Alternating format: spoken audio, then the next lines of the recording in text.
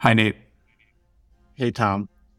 Do you know where a football player goes when they need a new outfit? Hmm. Now, New Jersey. is there a football team from New Jersey in the Super Bowl this weekend? Is that the joke? Who's No. in the Super Bowl? No, Okay. I just thought that was funny. Okay. Welcome to the retort. We're not going to talk about football because I don't know much of anything about that. We were going to talk about the Vision Pro metaverse angle. Neither of us have the Vision Pro, but we are avid consumers of the internet, so we know what it's good for and what it's bad for, obviously.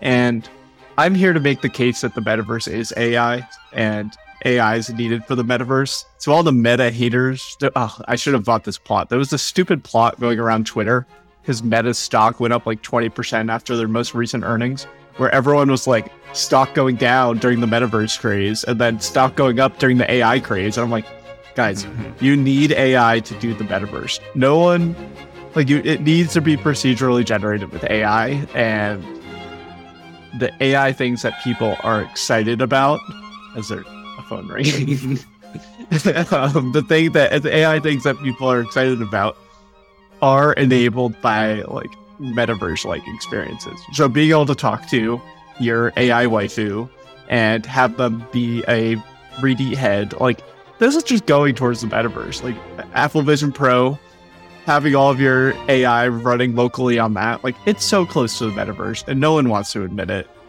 So, But we have some thoughts. Let's take before a step. I just ran. Let's take a step wildly. back. So we haven't talked about. So the metaverse stuff has been going on for a while. Zuckerberg was sort of perceived. This would have been at least a year ago, more than that, as kind of, Napoleon sticking his neck out, invading Russia type situation of like, we're going to build this. We're going to make this forward investment and stick out an enormous supply chain into creating this infrastructure, and it'll work. People will follow. There was a particular video that I watched. This must have been at least 6 months ago now, where it was some kind of check-in on like how the metaverse was going, where he's talking to one of the lead members of the team on it. I forget what her name was. We can look it up afterwards. Where he talks up like the latest development being that they've added legs and how transformative it is that now you can have legs in the metaverse, and then it like pans out and it shows him like jumping up and down with his legs as an audience of like, they look like the old like personas that you had on like the Wii console. If you had those, like that Nintendo console, that like they just look like cardboard cutout nothings, are just sort of like clapping passively in the background as he's talking about the addition of legs. And he talks about, the reason I thought of it, I think, is that he just mentions in passing, he's like, AI makes it possible to give you legs in the metaverse because the sensors can't, they're not literally able to pick up on, like, there's not that haptic feedback in any kind of like literal sense, but predictive analytics make it so that it can basically, if you had legs, it can predict where they would be. And that's what appears when you're using these sorts of things. So yeah, I agree that there's this kind of confusion, or even in the branding, over like what relationship AI does or does not have to this project of virtual reality. There's a whole history there, of course, that I don't think we're going to have time to go into, that goes back, many, many decades, because the fantasy of VR is, just as old as the fantasy of AI, right? I mean, like early, mid 20th century type stuff here. But now these projects are, regardless of where you stand on it, they're kind of both taking off in interesting ways. And it does seem like some kind of convergence eventually is going to happen, or it's going to pay off. Maybe it's going to be something like the kind of convergence that we saw with the iPhone in 2007, where like lots of different previously independent strands of UI and graphic design and functionality and sensors are able to be, and web access, are suddenly integrated into a single device that people are willing to buy, right? And that's ultimately the key here. But we're still seeing this kind of divergence between these different major big tech companies in like even how they're describing this project of VR, which, you know, Apple, I think even now is insisting that the Vision Pro is not VR, it is augmented reality. The other term they've been using is spatial computing. Yeah, they're just Apple is just never going to say anything with like the reality term. They're not going to say because they're ideologically opposed to Meta. It's like very political reasons. It's odd, right? It's weird how these companies are. I mean, they know, I guess, these terms are anchored in the zeitgeist in certain ways, and it's perceived, as political. I think both vis-a-vis the other companies, but also vis-a-vis the public, how their own products are perceived. And the vibe I get is that Apple, at least to the public, still wants to present itself kind of more as a hardware company, or more as like, we build devices. We're not just building software. And so I wonder if that's like part of this, is that we're augmenting reality, not replacing it. In the eyes of lay people. How deeply do you follow like AI powered devices? Because Meta's Ray-Bans are actually like something that some people actually use, which are like the smart Ray-Bans that can take video. And the next generation, you're going to be able to talk to them and be like, hey, like, what's up? Like, Mama 3, something in there or in the cloud. I got Amazon Prime Video added ads, but they gave me an ad for Echo lenses, which are the same things as the Ray-Bans from Meta, but by the Echo brand. And then at CES, the Consumer Electronics Show, there was another AI-powered device that was really popular. It's like Rabbit R1. But like the Rabbit R1 is just a different form factor for the same thing, which is like trying to let stuff see, like let an AI see the world for you, which all it takes is like merging the vision that you have to make that more real, which I think is a leap of faith for some people. But there's a lot of activity in the space, which is great. And like, I don't know where the cognitive block people have relating the metaverse for AI. I think it's just like, even like video games. I see so much of video games being empowered by AI in the future, just to like make them more rich. Like, you can make a virtual world, but you can't have a human sit there and write everything out. Mm-hmm. Well, it's been true for a while. I mean, partly reflecting on some conversations I've had. I mean, like AI, depending on how you define it, has been a part of video games, console games, arcade games, I mean, for many decades now. Just the ability to have some kind of, I'm even thinking of very like hard programmed things like was the game Galaga, right? Where you're like that little ship firing things, right? There's at least the perception that you're opposed by some kind of, artificial agent. And that's been baked in almost from the very start of it. And like the classic, that kind of multi-agent dimension of this goes back to like Pong in the 70s. Yeah, it's like, I think it's Apple being behind on AI makes this hard to see. Because if there was in the Vision Pro, like Siri as a Clippy agent that would come in and like you could ask it questions and open windows and like do things for you and would like float in your world, I think a Apple Vision Pro Siri Clippy LLM agent that actually worked would be pretty sweet. And Meta's going to ship something like that. I'm pretty sure of it. Like Meta is like, screw it, we'll ship those stuff. Like, I do know the weird cognitive block of AI. The video game space is one that I don't know if I would describe myself as a gamer. That seems kind of like a pejorative now. But certainly growing up, that was fair. I was sort of a Nintendo fanboy for many years. I actually just recently, for the holidays, I finally got a Switch. I didn't have one before. So I've just now been delving into that a little bit. But I mean, the potential for the integration of AI into like the, Quest Pro, that kind of ecosystem is substantial. I'm excited for it. I mean, I think it's kind of hard not to be in some abstract sense.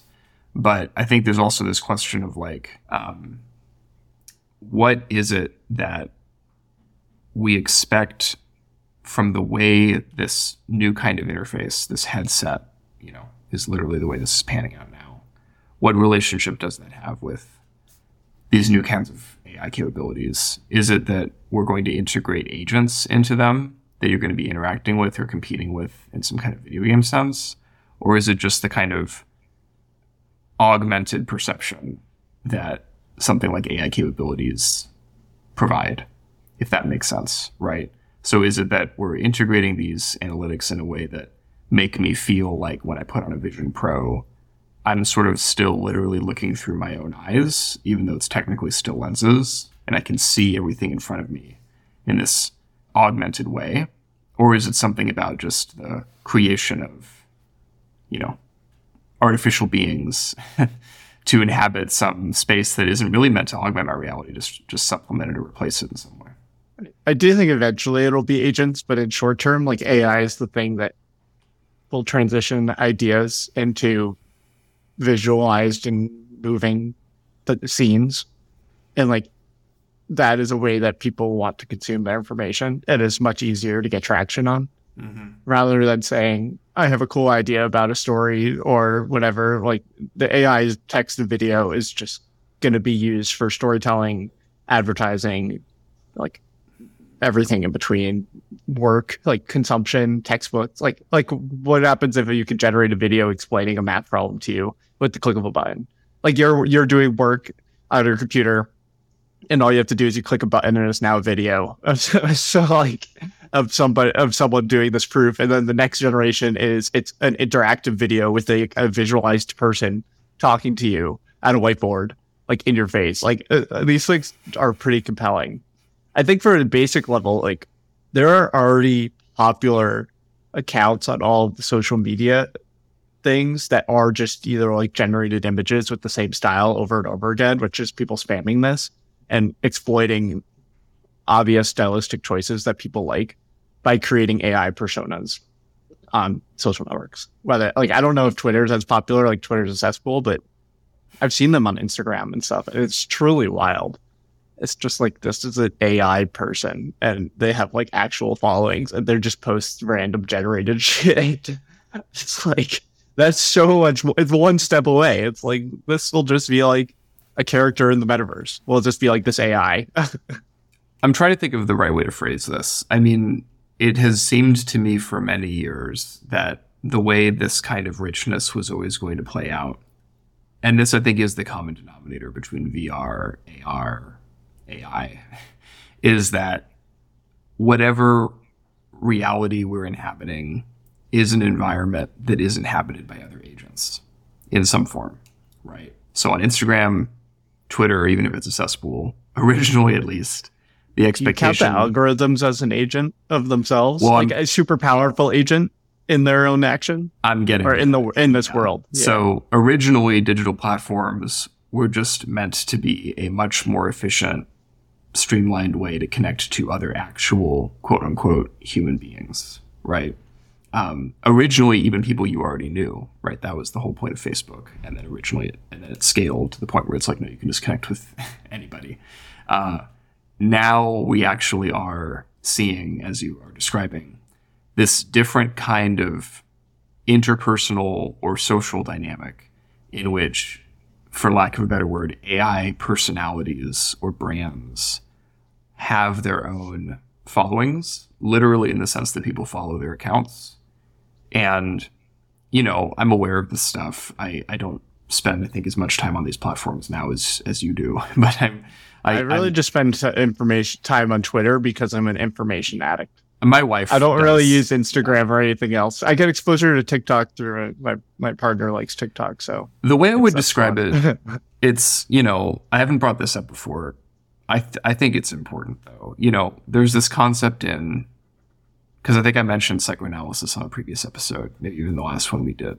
Yeah. And I do think a lot of what we're seeing, I think we first saw this with, oh God, what was it called? Google Dream or Deep Dream. It's been like several years now, even since this was the name is familiar. I don't remember what it was. It's funny how that was like so viral and now we've just completely forgotten it due to like Gen AI craze. But I have really just been feeling for a long time now that a lot of the way these AI quote unquote agents actually manifest is as expressions of like Jung's concept of the collective unconscious, but like it's like a cybernetic version of that, right? So the collective unconscious was this idea that the psyche has these, at least two very different modes, one of which is conscious, and that's, the act either of you thinking or being aware of something.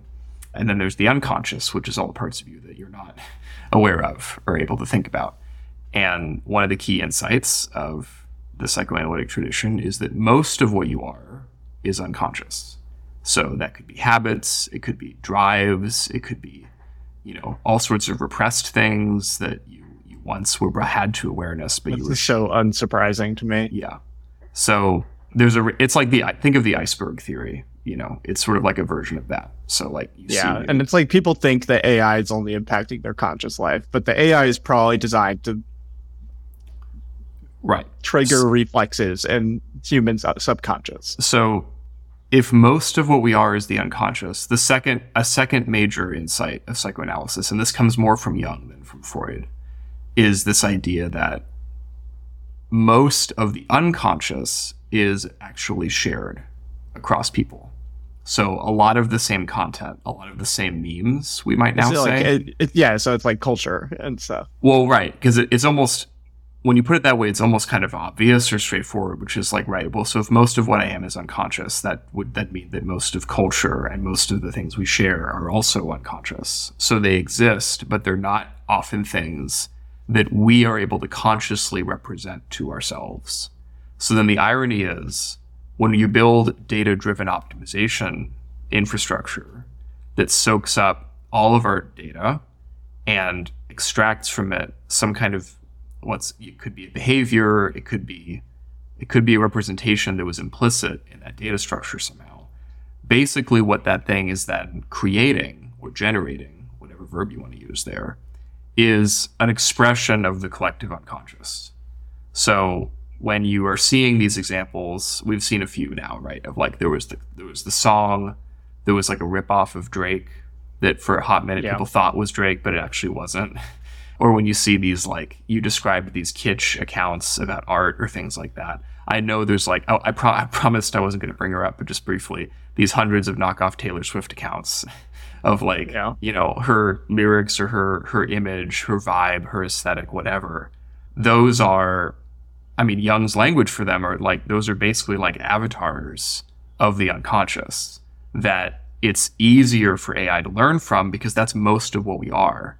And it's also interesting for us to see it because it's kind of a skeleton key into bringing that unconscious material to awareness, even if it is in this way of just memes or just sort of like easily viral content. So I think there's actually a very weird, powerful affinity between this collective unconscious that we normally really struggle to access, even individually, on the one hand, and the now rapidly propagating ability for these types of agents or systems or representations to just create things, to create these sort of uncontrolled What are the implications of this? Do we have any idea? Well, that's a good question. It seems like it seems like an interesting theory on the way which our psyche is not prepared for AI. I think people are okay with dealing with AI and the conscious thing, which is like if they're reading something and they're like, oh, wow, this sucked. It was written by AI. That's pretty easy. Or like if they're using an AI tool, like it's transformative in a direct way, but like the way that society functions is not that different. But like if this subconscious can be tapped into, and if we're kind of leading ourselves to making it even more visceral and direct with things like the metaverse, like what does that mean for the future? Like, is that the true, like, what is the movie Dolly or whatever, where they're like stupid robot and all the fat Americans? Wally. Okay, yeah. It's funny you call it Dolly. Yeah. Well, Dolly itself, we must have discussed that at some point, right? It's also a pun on Salvador Dali, right? Who was a surrealist. It's a great name in my opinion. Well, but I think it's also significant in this regard because his surrealism is coming from the unconscious. So a lot of his own Salvador Dali's famous paintings, like The Persistence of Memory, which is like the melting clocks, Yeah. which is in MoMA. So I like go see it every once in a while. It's not too far from me. Surrealism is powerful because like surrealism is one artistic way of representing those types of symbols or images. Did you watch Severance? This is another culture reference. Oh yeah, I love that show. So like the spoiler warning, skip ahead 30 seconds, but like the guy painting his subconscious thoughts. Yeah. Like bring me season 2, but like this is exactly what we're talking about. Like that's like a artistic rendition of it that makes the point very clear.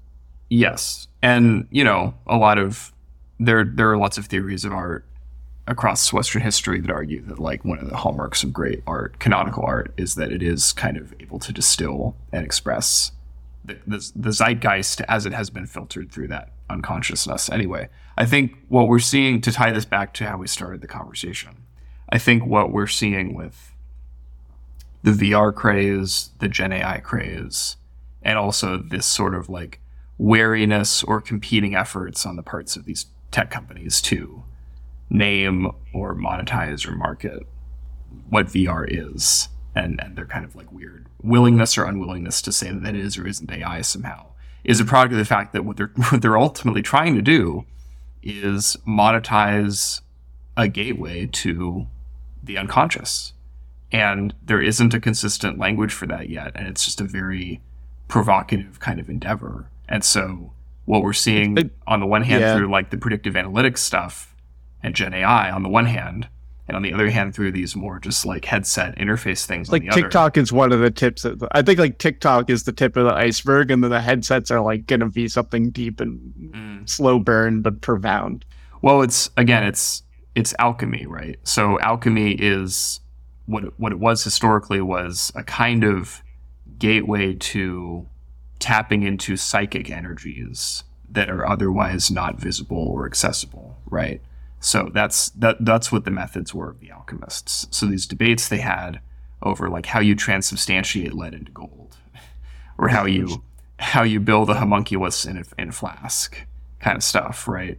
Are different cuts. Like you could analogize, I think, pretty directly to these sort of pseudo debates now that are being marketed to us of like, what is the kind of super sensory virtual realm that we actually do want to get lost in, and how do we get there? What are the most trusted methods by which we can achieve that? The thing is, like, I'm deeply skeptical. It's not meaningful to say that there's some narrowly technical answer to that question, because the only way one of these things is going to take off, as I said it before, the only way one of these things is going to become something that we want to buy and consume and then spend time in, is if our libido somehow gets like caught up in it. Like somehow our desire, our drive has to be something that has a focus on that object. It can't just be something that's passively entertaining or something that you waste time in. I don't think. I would be skeptical. I think it has to be something more powerful than that. And I think that's what these companies are trying to build, but don't know how to build it. I think it's a great point. I think what we're hearing with the Vision Pro is that there are parts of it where like sometimes it is truly like a total leap, where it just feels like you're in a different world of like how information is organized, but it's not there yet. Like that is not combined with an actual use case or anything that people are obsessed with, but at least there's sparks of it. Sparks of AGI. Yeah. We're seeing these different sparks, but not yet a fire, I guess is the right way to say it. Yeah, I mean, I think that there's a lot of, and I say this also as somebody who's thinking a lot about, product market fit is such a journey. The journey to market, go-to-market strategies. How do you, once you have a market strategy or a business model, how do you scale that business model, right? This is how seed money works, and how you pass through these different, if you're actually starting something, you have to go through this gauntlet of like convincing people in these successive stages that something works. I do think that's important, obviously. Materially, it's a precondition for building anything in tech. But I actually think the deeper mystery here is this question of, look, there might be product market fit and you might be able to scale it, but is this actually going to be something that people feel transported into when they use it? I do think people will figure out use cases for it. Judging by how simple of an idea TikTok is, which is recommend videos, short videos. Like that is so unbelievably sticky and definitely taps into this in my mind. Like the extent by which people are addicted to it and truly love it, and by which culture is disseminated through it clearly is tapped into this. And I think the medium in VR is just so much more rich. So like the norm of the vector, the magnitude of the vector by which you're pushing on just has the potential to be so much bigger, given the sensory experience of TikTok made for the Vision Pro versus TikTok made for your phone. Like it's just so much more stimulus into like your nervous column or something to sound totally ridiculous. I think that's right. And there's a flip side of it too, right? Which is, and I agree, TikTok is probably the best full-on example of this that we have, like mature example of this that we have right now. VR is not there yet, but there's the promise. We see these glimmers. People talk about the Vision Pro when they say this, of like, there are these moments where it genuinely feels magical. And then that disappears, or it dissipates after that momentary flash. But I agree that it will try to reply to a text message. Deet, deet, deet, deet, deet, deet. I mean, yeah, I'm saying this not because I'm endorsing it necessarily. I do think that eventually, yes, there will be ways of tapping in. This is going to mature. It is maturing. We're in the process right now, and it's hard not to be fascinated by the possibilities there. But I still think the key question becomes, how is it that once our libidos, or enough people's libidos, get hooked into these things, that there's a business model for it, what is that then going to do to us, right? The truth of the matter is the human psyche, and also in a material sense, just the human neural pathways, are defined to an inordinate degree by their plasticity. And if you're spending most or a non-trivial chunk of your time in an interface, I don't care how magical it feels, it's going to rewire your fucking brain. And I think kids in VR is very worrisome. I don't think it's been studied, but I think in a developing brain, putting someone in VR is very crazy. Yeah, it's, we've all heard anecdotes, I think, for like a decade or more now of like, because the iPad has been around, and like once it became clear that the iPad, it's sort of Gen Alpha. Get ready for Gen Alpha. It's sort of, I think what happened with the iPad was that it, for whatever reason, became socially acceptable and interesting for you to take it to bed with you. This was like a whole transformative experience people had. Because when it first came out, people were like, this is stupid. It's just a bigger iPhone. Like, why would anybody do this? It's more like, why? And the answer is because it's just ergonomically possible and interesting for you to just take this thing to bed with you, and you can do anything. You can watch videos, you can entertain yourself, and it doesn't have this weird bulkiness of a laptop, but also it's just not constrained in a way that like a phone screen is. And what that did was just fundamentally changed, I think, people's relationship like all over again, like with computing. And so what you saw shortly after that was like toddlers and young kids, like they're having like in their breakfast nook in the morning, there were lots of stories from like upper middle class liberals saying, oh, my child is like trying to zoom in on their food by like, they like take their hand and put it in the cereal, and they're like, why isn't it showing me, like, why isn't it getting bigger when I do that? I feel like we're all screwed. I think we are all screwed. I mean, the printing press screwed us over, right? We're not the same.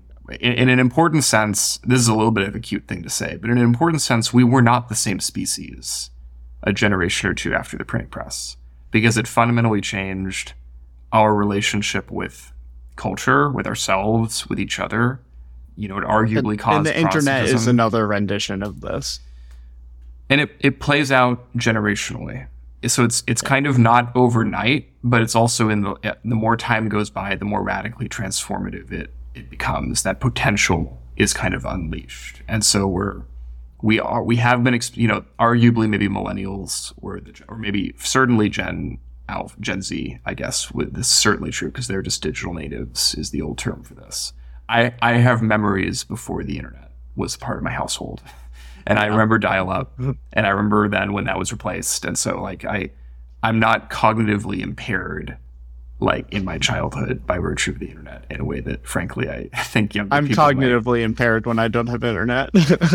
Well, I'm annoyed when I don't have internet, but I'm not a junkie, I guess is the way I would put it. maybe you are. I mean, that's not too surprising. Certainly professionally, we're kind of dependent on these things, but there's a difference between being professionally dependent on a technology and being psychologically addicted to it.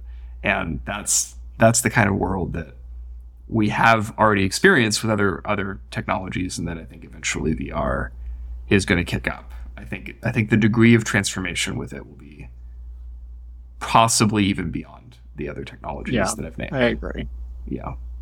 I feel like this is kind of a good arc for what we've talked about. I have an announcement for the loyal listener that's commented this on Twitter. So Nate Silver posted this pretty bad take on comparing the technologies from the 1910s to the 2010s. And it's like comparing the airplane to the iPhone and stuff. I didn't see So this. I quote tweeted to like just a meme dunk on it, and I broke the formulation, but I was like listing AI things. So like AlexNet in 2012, the Transformer, ChatGPT. And what I presume is a loyal listener of the pod replied to me with Foopy 2021, and it made me so happy. So we can get Foopy in our Apple Vision Pro. I'm going to be thrilled. Albany Dynamics. Yeah, Albany Dynamics. Friend of the pod.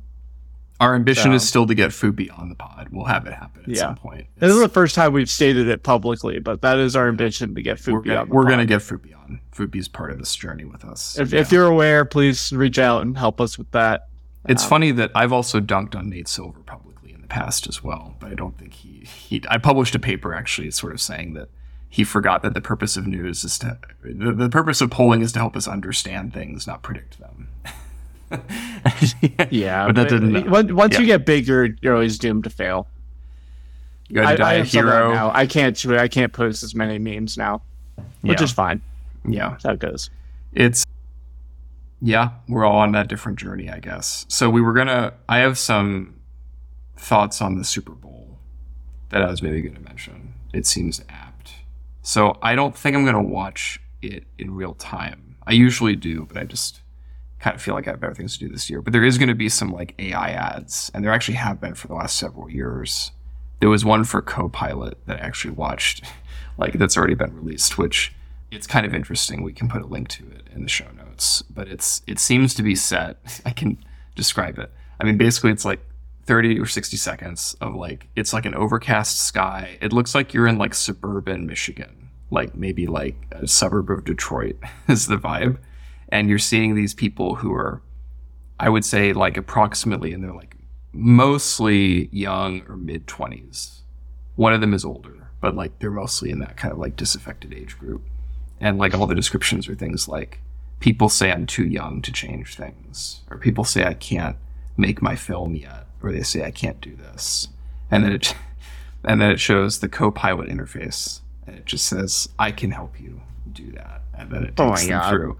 It takes them through like whatever. It's like, help me, generate. It seems like we're getting some new meme formats, which is always good. Yeah, when I saw it, I was like, okay, so what is the kind of story of human history that's being encapsulated in this ad, right? There used to be like, if you needed help achieving your dreams, I think a decade or so ago, we'd be like, yeah, maybe consider going back to school, getting a degree or something like that, right?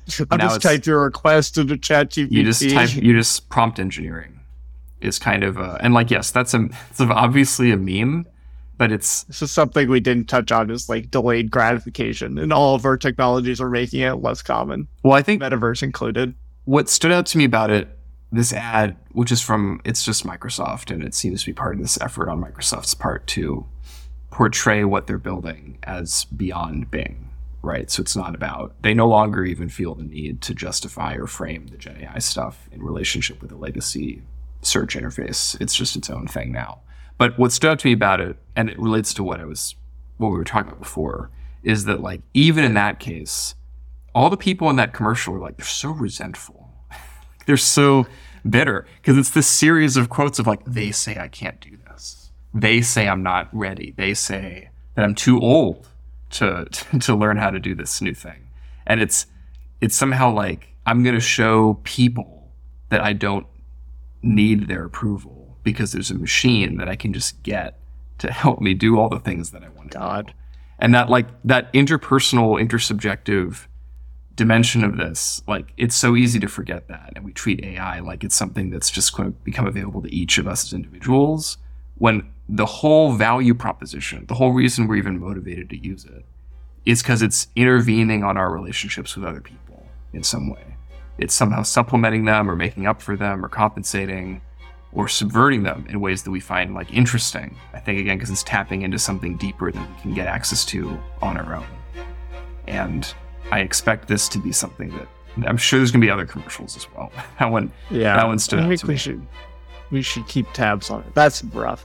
I don't have the energy to react to that as fully as I should. I feel like that could be a whole episode on its own. It's like, what does the Copilot actually mean as an entity? For like the Copilot branding and how it interfaces with humans is a thing that is sociologically interesting. I had too much coffee before the show, so I'm kind of happy to wrap up so that I can go relieve myself. But yeah. I think we Take should care of come back yourself. to that. We'll revisit it, I'm sure. I mean, realistically, the way this will We'll happen watch is- the Super Bowl and discuss our ads. Well, we'll certainly, the ads are going to leak all afterwards anyways, so we might discuss if there's some We could do an viral ad ones. review, a meme review, I suspect that there will be enough. an AI Super Bowl meme review. Go Pats, go Pats. Go I'm not a loyal Pats. fan, but I'm Go from New Brady. England. I tease Yeah. my wife because she's from San Mateo, same town as Brady. So yeah, Nice. go Brady. No, it's Kansas City Chiefs versus the 49ers. Yeah. Right. I guess I gotta root for the 49ers. They seem screwed. Interesting. I think I will as well as a former person. Yeah. Okay, so we're in agreement about that. As a coastal elite. Okay. Sounds good. Happy to leave it there. Yeah. Hope you have fun. Thanks to all the torts. That works. Yeah. We still want Anyway. feedback on that. Okay. Bye for now, guys. Anyway, bye for now.